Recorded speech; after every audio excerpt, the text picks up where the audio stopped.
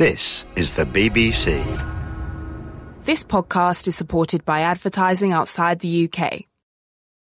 Thanks for downloading the In Our Time podcast. For more details about In Our Time and for our terms of use, please go to bbc.co.uk/Radio 4. I hope you enjoy the programme.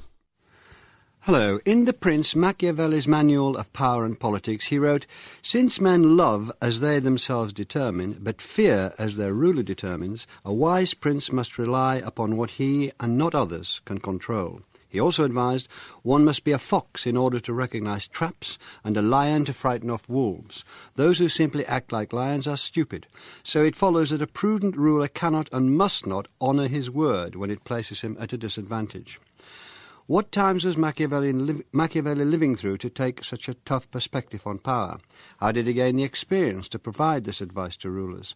And was he really the amoral or even evil figure that so many have liked to paint him? With me to discuss Niccolo Machiavelli and the Italian city-states is Evelyn Welch, Professor of Renaissance Studies at Queen Mary, University of London, Quentin Skinner, Regius Professor of History at the University of Cambridge, and Lisa Jardine, Director of the Centre for Editing Lives and Letters at Queen Mary, University of London. Quentin Skinner, can we start with some political background and tell us about the era in which Niccolo Machiavelli was born? Yes, he's born in 1469 into the Florentine Republic, but it's a republic in some difficulties by that time. That's to say, with the rise of the Medici to informal control under Cosimo, who effectively ruled the city from 1434 until his death in 1464, and then with the coming of Lorenzo to power in the year of Machiavelli's birth, the Republic was in effect a sham. It's controlled by the Medici, who abandoned the Great Council, which had been central to the old Republic, first replacing it with a council of 100, which they were able to manipulate, and then, under Lorenzo, by 1480, setting up a council of 70, which is not reappointed. It becomes a permanent council, and so really the creatures of the Medici. So he's born into a proud republic which has nevertheless been suborned from within. And so we have the idea of the Republic very much around still, and we have corruption very much interfused, and we have this great princely, although the word is not like family at the time, the Medicis, for about a century, wealthy, and yes. So in this very small, we must emphasise at the time, a very small city, but full of genius and ambition. Absolutely. Yes, to speak of the culture of the period, this is really Evelyn's speciality, but it is very important to remember that by the time of Machiavelli's birth, most of what we think of as the huge cultural achievement of Florence was in place. Giotto's tower on the cathedral, Brunelleschi's design for the dome, Masaccio's decorations of the Carmine. All of this is present by the time Machiavelli is born. Of course, it's an interesting fact that Machiavelli seems completely indifferent to this. You will read the whole of his works and find no reference to the cultural glories of his city, except one complaint at the beginning of the discourses that people like old statues, but they ought to be thinking about statecraft instead. In the Italian city-states, do we have here a difference of politics from anywhere else in Europe? Is there still a hangover from the great days, more than a millennium, of the Roman Republic, the idea that republicanism should be somewhere around? Oh, yes, absolutely. I think that's exactly the point, that what's revived in the Comune in Italy in the 12th century, and they're very widely revived in Lombardy as well as in Tuscany, is the Roman idea of self-government, the idea of libertas, that's to say the independence of the commune to govern itself. Florence is very unusual in having succeeded in fighting off the rise, which was very general in Italy in the 14th century, of signori, that's to say the abandonment of self-government in favour of having a single ruler, as with the Visconti in Milan or the Carraresi in Padua. Florence and Venice are the two survivors of the neo-Roman idea of self-government which emerged in the 12th century in Italy. The very strongly anti-feudal idea. It's incredible under feudal monarchies throughout Europe to have the idea that governments have to be elected and there has to be a written constitution. And that's still very much around in Machiavelli's adolescence. How did he come into prominence as a figure on one of the layers of administration, Evelyn Welch, in Florence? Well, as Quentin has pointed out, there's an enormous tension in Florence, certainly by the 1490s, between, if you like, this fiction, very important key fiction, that Florence is self-governing, a republic, independent, and the increasing aristocraticization of that community, particularly as the Medici start allying themselves not with Florentine families, but with aristocratic families from Rome, for example. And the fiction that's very tensely maintained throughout the 70s and 80s blows apart in the 1490s. In 1494, when the King of France comes into Italy and destabilizes all the very delicate balances that have been established up until that point. So, if you like, the Medici are expelled very suddenly. That whole party, which has seemed to be really immutable in Florence, is forced into exile. And another group of Florentine patrician families takes power. It happens that Machiavelli's father has good contacts. All of these things inevitably are about good contacts. And his son, who is trained in the law, who has a good university background, is promoted into office. If you like, there's a power vacuum. And all of the old civil servants have to go. There is a need for new civil servants. Machiavelli is untainted by the previous regime. He finds himself in a rather sort of middling position, it should be stressed. He's not chancellor. He's sort of head of the second chancery there. But this is at the end of the 15th century. It's 1498 he gets this post, and he's there for 14 or 15 years, and that is where he gathers his material. A lot of his material in The Prince and in other comes from the actual letters he wrote then. And although he is not an aristocrat, therefore he can't become an ambassador, he seems to have been extremely influential. In many ways, he seems to have gone and visited people. Can you just give us some idea of the experience that the man built up while he was in this particular job? Yes, I mean, he held a range of jobs in the Florentine government. His official job as Secretary of the Second Chancery, but also he was in charge of a lot of small committees. And it's in those small committees that he was able to really influence colleagues, a lot of behind-the-scenes pulling of strings, talking to people, finding out what was really going on. And then much of his diplomacy was face-to-face diplomacy.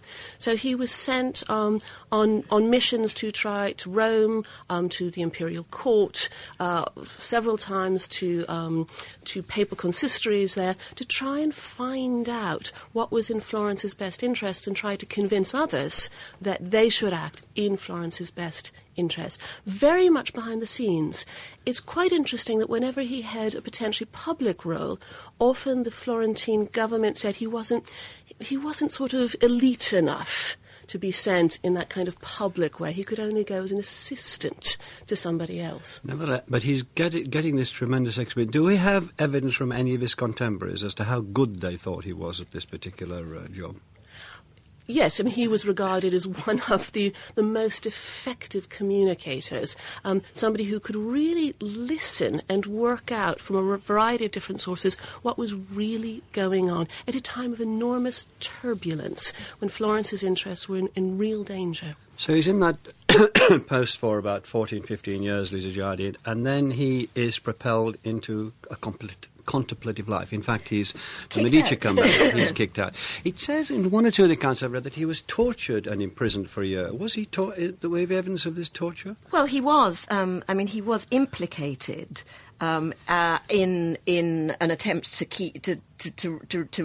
return to the status quo, and therefore, yes, he was imprisoned and he was tortured. I don't know any details. I'm sure Quentin Skinner does, but it is part of the background to what. I mean, it's very important that he himself was caught up in the world he thereafter describes. That is, torture isn't just something that he recommends, or violence, he doesn't just recommend it, he has been the victim of it. I think that's quite important. And he goes to his farm in Tuscany and immediately begins to write. Yes, which is, interestingly, quite characteristic of these figures who've left public life. It's also what Francis Bacon does when he loses power. He begins to write. Not only does he begin to write, but he looks back to all the classical figures who have informed the political thought of those who have worked in the administration in Florence. We have to remember, it's a really crucial part of this story, that the whole Florentine Republic is founded, as Quentin said, on the Roman ideal, and that involves reading back through the classical authorities, through Tacitus, through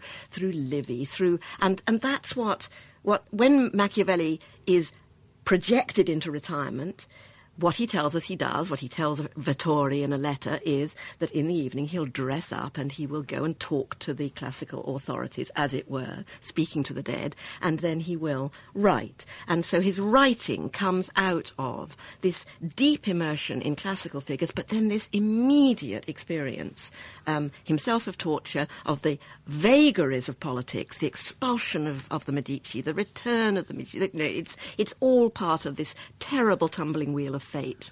Did he have to make a decision to write this in Italian? I know that Italian had been used before, but the idea of writing it in the vernacular wasn't entirely common, was it, at that time? And it proved to be, of course, very effective by writing the Prince in Italian.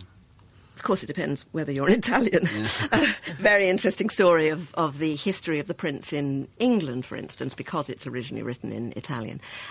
There is, of course, the great precedent of Dante, and Italy Tuscan is the language, the great vernacular language before all other vernacular languages. So I think the combination of humanism, that love of language, love of rhetoric, and love of the past, I think, and Italian go together. But printing was around, so I'm just trying to get we have some idea of his political past. Quentin gave us some idea of the state of politics in the States. Evelyn told us about what Machiavelli did as a working man in the state. His library would be quite extensive, wouldn't it? So he would be able to draw on a great number of classical authors were coming through then. But remember, the Medici library was the great library. We can't disentangle the culture from the author. That's the lovely thing that you've asked us to look at in this programme. The library in which all the books will have been was the library of the Medici in Florence, which was the first public library, the first library that you could go and borrow books from. Yes, indeed, he had his own private library of the classics, and yes, indeed, this is it's at one level a historically bookish enterprise, but absolutely of the moment because of the politics and what has happened to him in his life and is happening to Florence. And the classical authors are being retranslated and rediscovered. Quentin Skinner, can you introduce us then to Machiavelli's most famous book, The Prince, which he started to write about a year after he was expelled? Yes. Well, he goes into action at once. He's released from prison. He was indeed tortured, and it was called being put to the hoist. What's that? Your arms are bound behind you and you're dropped so it breaks your shoulders. He speaks about this with great bitterness in his letters of the time. But he's released when the Medici becomes Pope. An amnesty is declared and he's released from prison, but he goes into internal exile. He's only about 10 miles south of Florence. He can still see the city.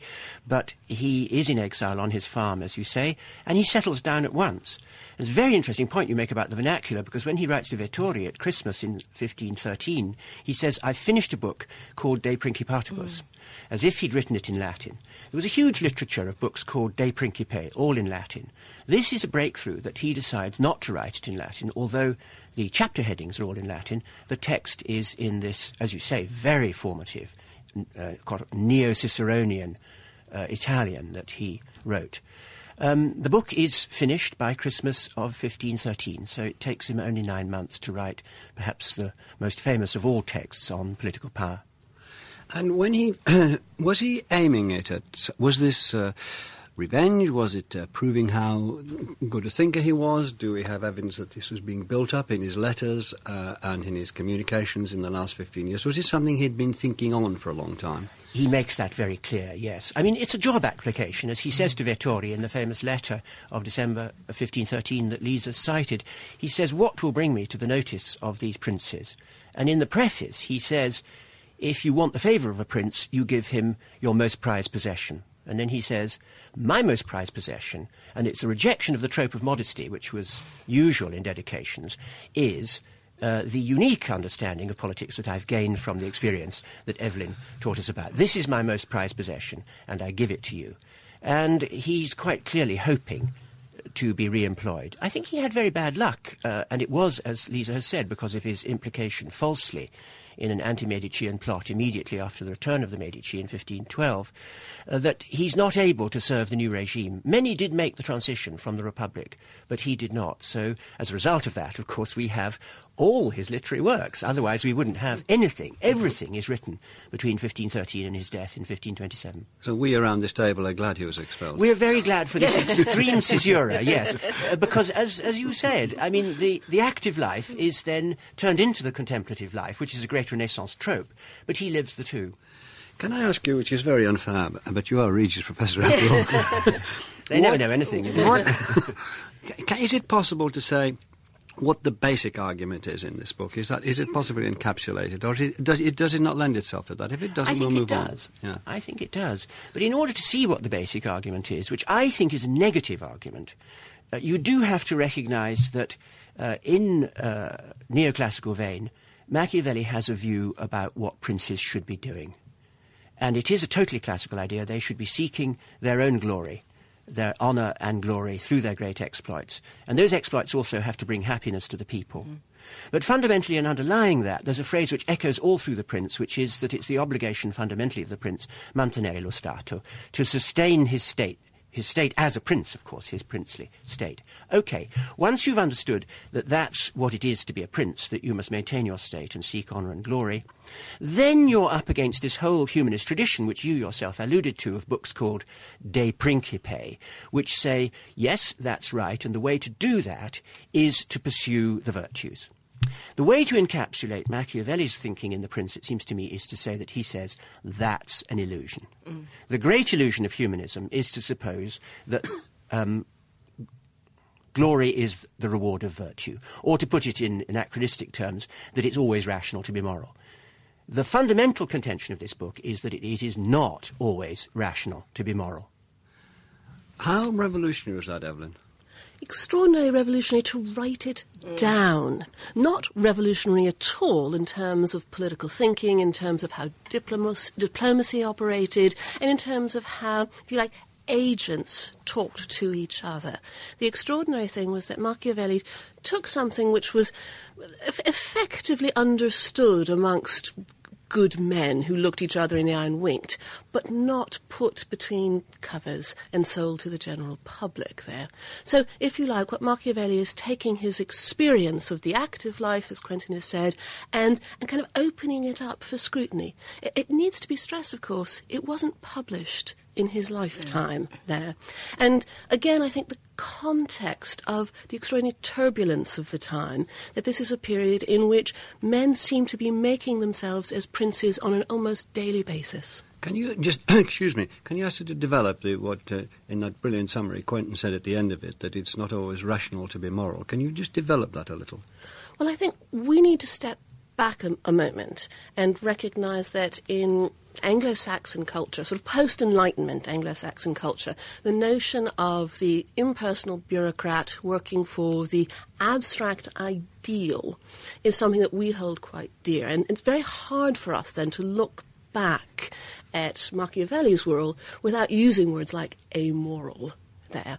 But in his community, to, if you like, serve something without also serving your family, your friends, your neighbours, those you care about most, is in itself foolish, genuinely foolish, because, as Quentin has said, you'll get nowhere. And you'll find yourself on the receiving end of other families' antagonisms there. So you begin by protecting your amici there, first and foremost, and then you can protect the state. You move from, if you like, the domestic to the political, as opposed to what we see as correct today, moving from the political to the domestic. But for many people, is it just there will seem to be a clash, because the word virtue comes up, the word serve, and the word glory, and yet you're allowed to go about it in the most, what we would say, you're allowed to use deceit, you're allowed to use revenge, you're allowed to use, and that sort of thing. And lies, of course, it is good to lie, he says at certain times. Beautifully coming out of this discourse from Quentin to Evelyn is there's a sort of pun and a sort of fulcrum at the centre of this, which is mantenere lo Stato. So it's your state, but it's also the stability of the state and the people who make up the state. And we keep coming back to these terribly turbulent times. What you have happening is that some political thinkers, Machiavelli is one, think about the prince as maintaining stability, whatever it takes. Some, like Erasmus, say the prince has got to be virtuous and it's the people who consent to what it takes to be virtuous. Both are talking about stability, about please get us out of these times where year on year the gates of the city are broken down and somebody else comes in and we're pillaged and there's a whole new administration. So Machiavelli's virtue is in the interests of those of the public who make up the city, because, ironically, even if you have to turn a blind eye to vice, to torture, to duplicitous behaviour, to killing off your enemies in order to serve your family interests, keep your family safe, even if you have to turn a blind eye to that, what you get is stability. And at the core of the prince is the problem that if you have seized power, which is going on up and down Italy, you are inevitably in an unstable position. There is no equilibrium. As he says over and over again, equilibrium comes only if you are a great benevolent ruler and you pass on your benevolent rule to your children and their children. You should be so lucky. Instead, you have the King of France invading, or you have the Pope interfering. In unstable times, Machiavelli says, virtù can only be the kind of strong-arm behaviour which stops the next guy tipping the balance and taking over power. He does say that his fine systems would work if all men were good, but they are not. Yes. And I mean, is there in the work, Quentin Skinner, is it open to the interpretation that in the search for stability, many things might happen. First of all, it lends itself to authoritarianism, stability at all costs, therefore. Secondly, that in this work, the last vestiges of republicanism are seen off. Yes. Could you take those two on? Yes. Well, of course, the quest for stability is the great quest, and everything has to be seen in relation to that. And it is true, as Lisa has already implied, that what this in effect brings about is a redefinition of this notion of political virtue, which had been central to the Republican tradition. I actually think, perhaps more than Evelyn does, that Machiavelli's take on political virtue would have been very shocking at the time, if only because, as I see it, it's a kind of satire on the values of classical and Renaissance humanism. The great text for these writers, and the text that Machiavelli certainly had in his study along with his Livy, was Cicero's De Officiis, the study of the offices, that's to say the duties of the public life.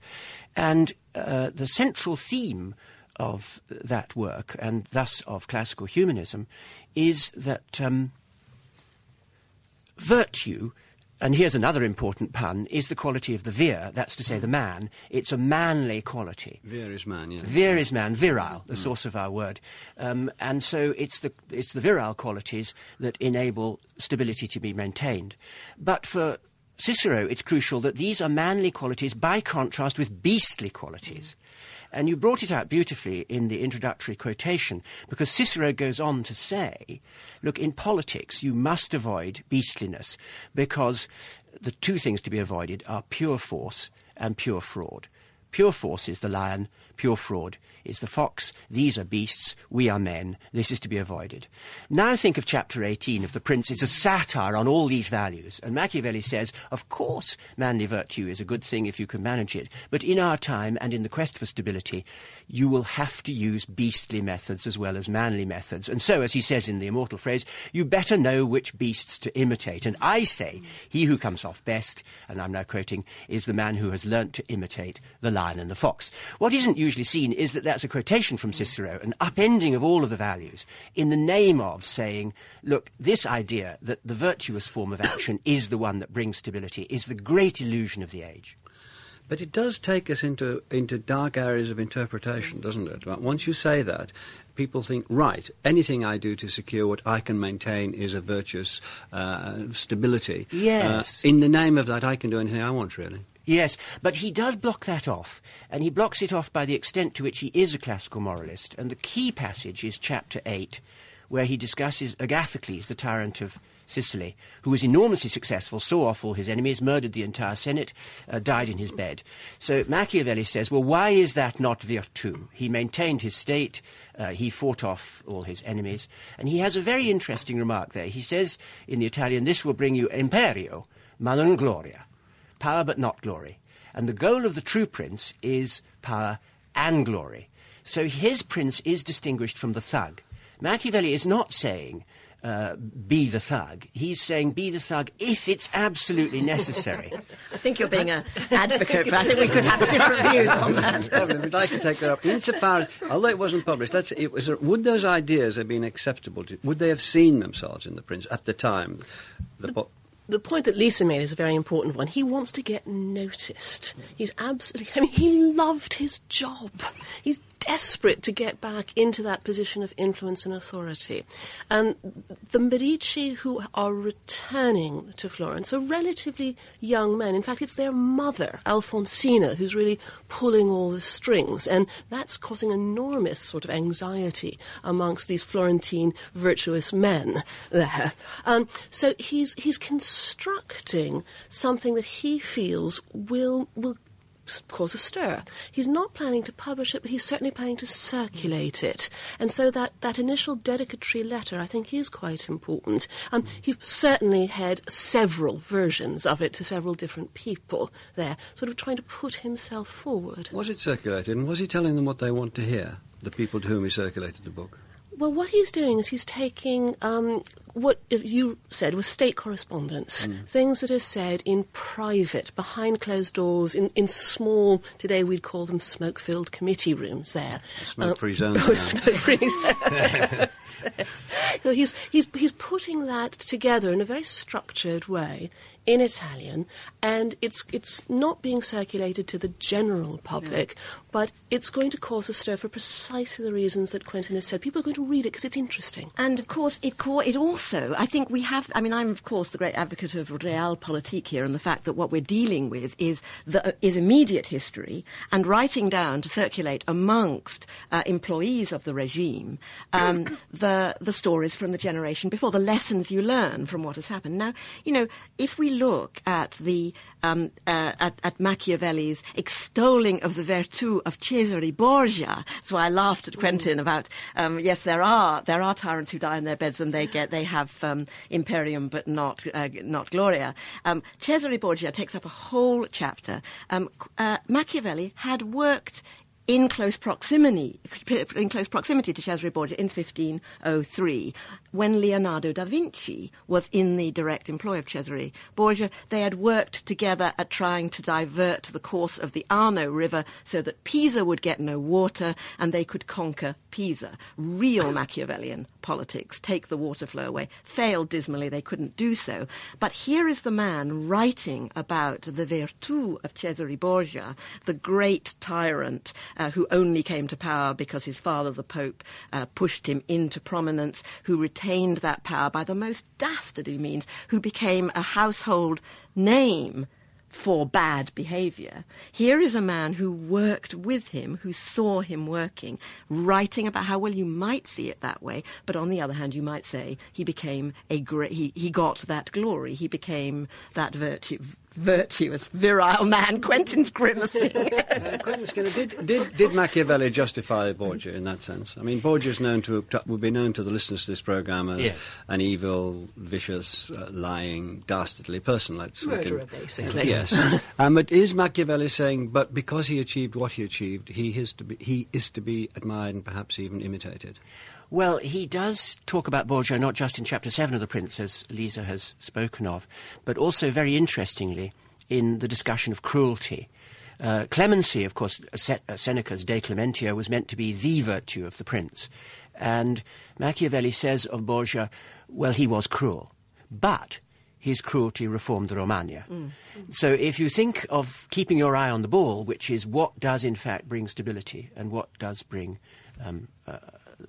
the means to maintain the state, then you'll have to excuse his cruelty. It's interesting about clemency the way he attacks Scipio, who was famous for clemency, yes. and says, but look, when he pardoned these people, they just, after a mutiny, they just mutinied again. That wasn't clemency, this was weakness. Oh, now that's really interesting. I think that is actually a deeper layer of the theory of morality in The Prince than we've yet got to.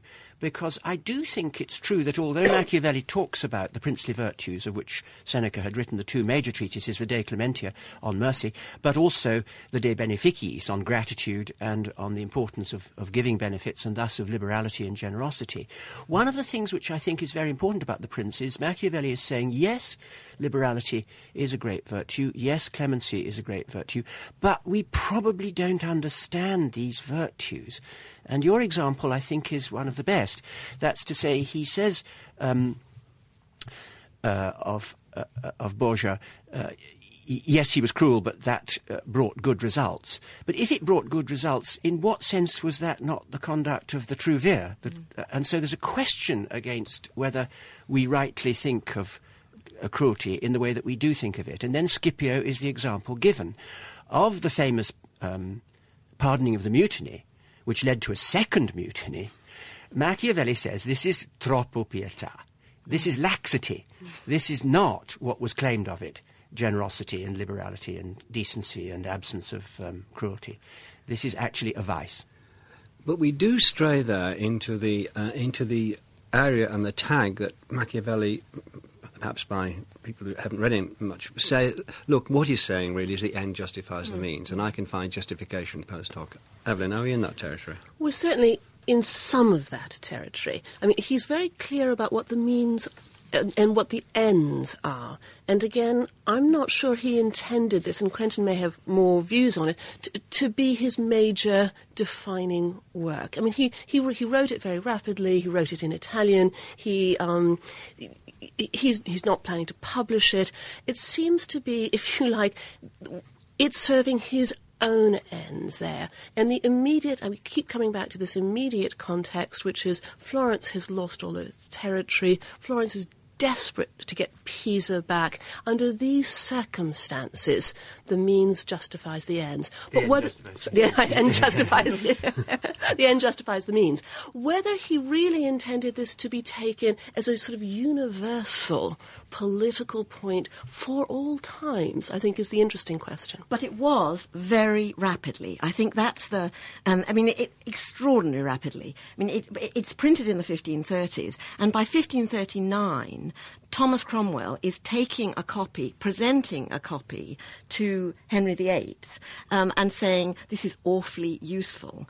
Here is stuff about badly behaved popes behaving like condottieri and invading territory and manipulating power and putting their sons, Cesare Borgia, into positions where they conduct brutal assaults on the states that they want to rule, and the Prince is being translated, bits of it, into English. In fact, the whole thing into English and circulated in England. So Henry VIII using it as justification for the break with Rome, for the way in which he is taking power. That's the 1530s, just after it's published. So I think we need to balance whatever it was Machiavelli wanted, this extraordinary relationship between the work and the situation in Florence, and the way that it just took off as the manual for tyrants.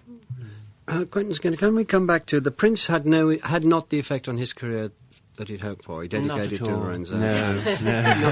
It didn't work, and he went on to do a work that he might have thought of as grander, to work on the discourses of the first 10 books of Livy, yes. Which he spent more time on as it were.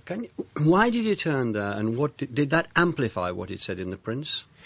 What he had said in The Prince? Well, you give exactly the right chronology of it. The Prince is finished by 1513, although probably revised in 1516 when he rededicates it. But from 1514 until 1519, when he completes it, we can work this out from internal evidence, he's writing the Discorsi. He has his Livy. His father, by the way, Bernardo, had done the index for the first printing. You spoke earlier of printing. It's very important that we're in the age of the printed book now. And Livy's history, the first 10 decades, is published in Florence in the 1480s. And Machiavelli's father makes the index, as a result of which he's given a free copy, which he leaves to his son, who then, sitting in the farm, which he'd also inherited from his father, writes the greatest treatise on republican freedom in the Western tradition, and probably a more influential book, fantastically influential in the English Revolution, in the forming of an English republic, as well as in republicanism, in its revival all through Europe. So that, I think, he would have thought of as his major work, certainly. It's enormously longer, as you know, 3 large books of discourses on the first 10 books of Livy. And the first 10 books of Livy are about how Rome, having started as a monarchy, overthrew its kings, set up a self-governing republic, and as a result of doing so, rose from the position of a small city-state to govern the whole world. So there's the theme. But it's interesting that he goes to a man who he's talking about, after 500 years of sort of experiments to get a republic going in Rome, it's now doomed. Yes. And Livy's looking back on this with enormous, powerful nostalgia and Yes. hope. And Machiavelli goes for him. Yes. Well, it's a very nostalgic book, Livy's history, as you rightly say, because it's written at the time of the collapse of the Republic. But it is a meditation on how the Republic succeeded. And for Machiavelli, I think what is crucial, and what seems to contradict the Prince, is that if you were to try to encapsulate what he's telling us about republics in the discourses, it would be that if you want true glory as a state, you have to have what he calls libertas. No glory without freedom. And by freedom, he means freedom from any external interference with the running of your own affairs. He means self-government. So it's the great contention that there's no real interesting distinction between monarchy and tyranny. If you want greatness, you must avoid those forms of government. You must govern yourselves. Evelyn, Lisa took us forward to the time when Cromwell got the translation and got the printed copy of the book and gave it to Henry VIII. Can we talk a little now about the political, and Quentin has referred to the discourse's influence on the English Civil War. Can we talk about the influence that Machiavelli began to have in Europe and beyond as the 16th century, 17th, 18th century developed? Well, I hope everyone will pitch in on this one. It's when it is a printed text and when it is translated into a range. I mean, Lisa alluded to the fact that by not writing it in Latin, oddly enough, limits its initial circulation, because Latin is the common language of the elites of Europe, and certainly writing in Latin would have meant a wider initial dissemination. It has to be translated and modified for particular audiences there.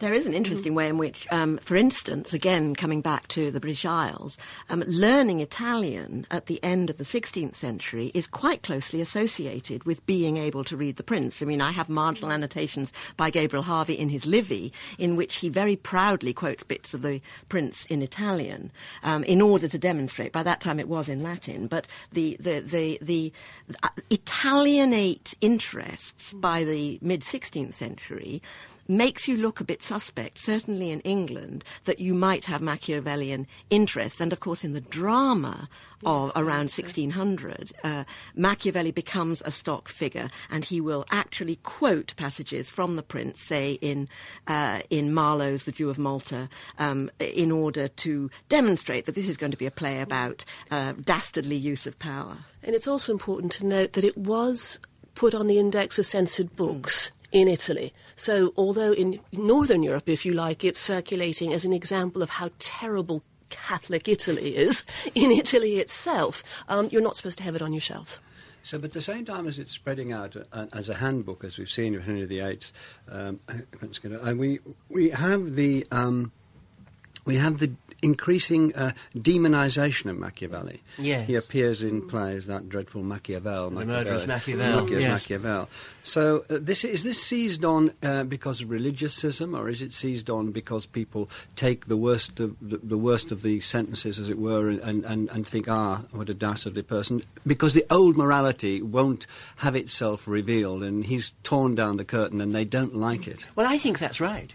I mean, I think it is important to remember that this was held to be an extraordinarily shocking book.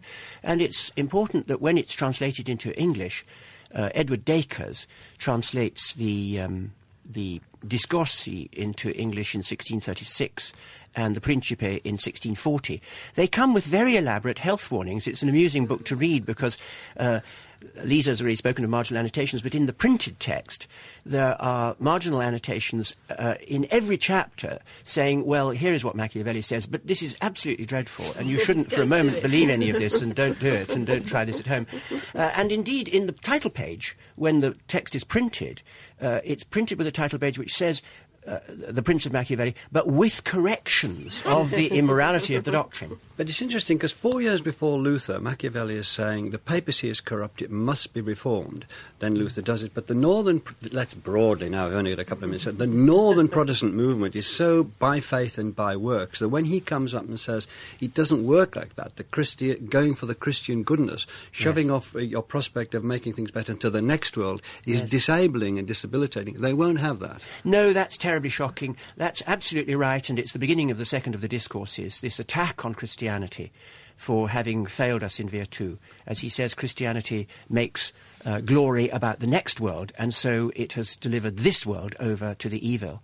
There is Machiavelli, the reformer, insisting that what we're trying to get out of politics is stability and something which will bring happiness to the people, and insisting that conventional morality will not do that. But of course, conventional morality hit back with great ferocity.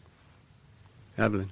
Well, I think it's, if we want to sort of round Machiavelli the man off as opposed to his influence, I think it's important to sort of note that in his continued attempt to make an impact in Florentine politics while he's in relative exile, he actually moves on to very different kinds of works. That Livy Discourses just doesn't make, again, the impact that he wants. And the stuff that he turns to is kind of funny, witty, amusing plays there. Mandragola, The Mandragola. Where again, deception, transvestitism, all of the sort of stuff that actually, again, forms the basis for Shakespeare and other kinds of English sort of bawdy, humorous, witty plays, that Machiavelli, in that context, may have been the one who was best known to his contemporaries. Better known as a poet and a playwright than a political thinker. Well, yes. And historian. The And history he'd of have Florence. hated that. It would have been it was the stronger messages that he would have liked to have got across, not just as negative models. Well, thank you all very much. I really enjoyed that. I'm sure everybody else did. Thanks to Quentin Skinner, Evelyn Welch, and Lisa Jardine. And next week I'll be attempting to discuss the second law of thermodynamics. I will learn to pronounce it first. Thank you for listening. We hope you've enjoyed this Radio 4 podcast. You can find hundreds of other programmes about history, science and philosophy at bbc.co.uk/Radio 4.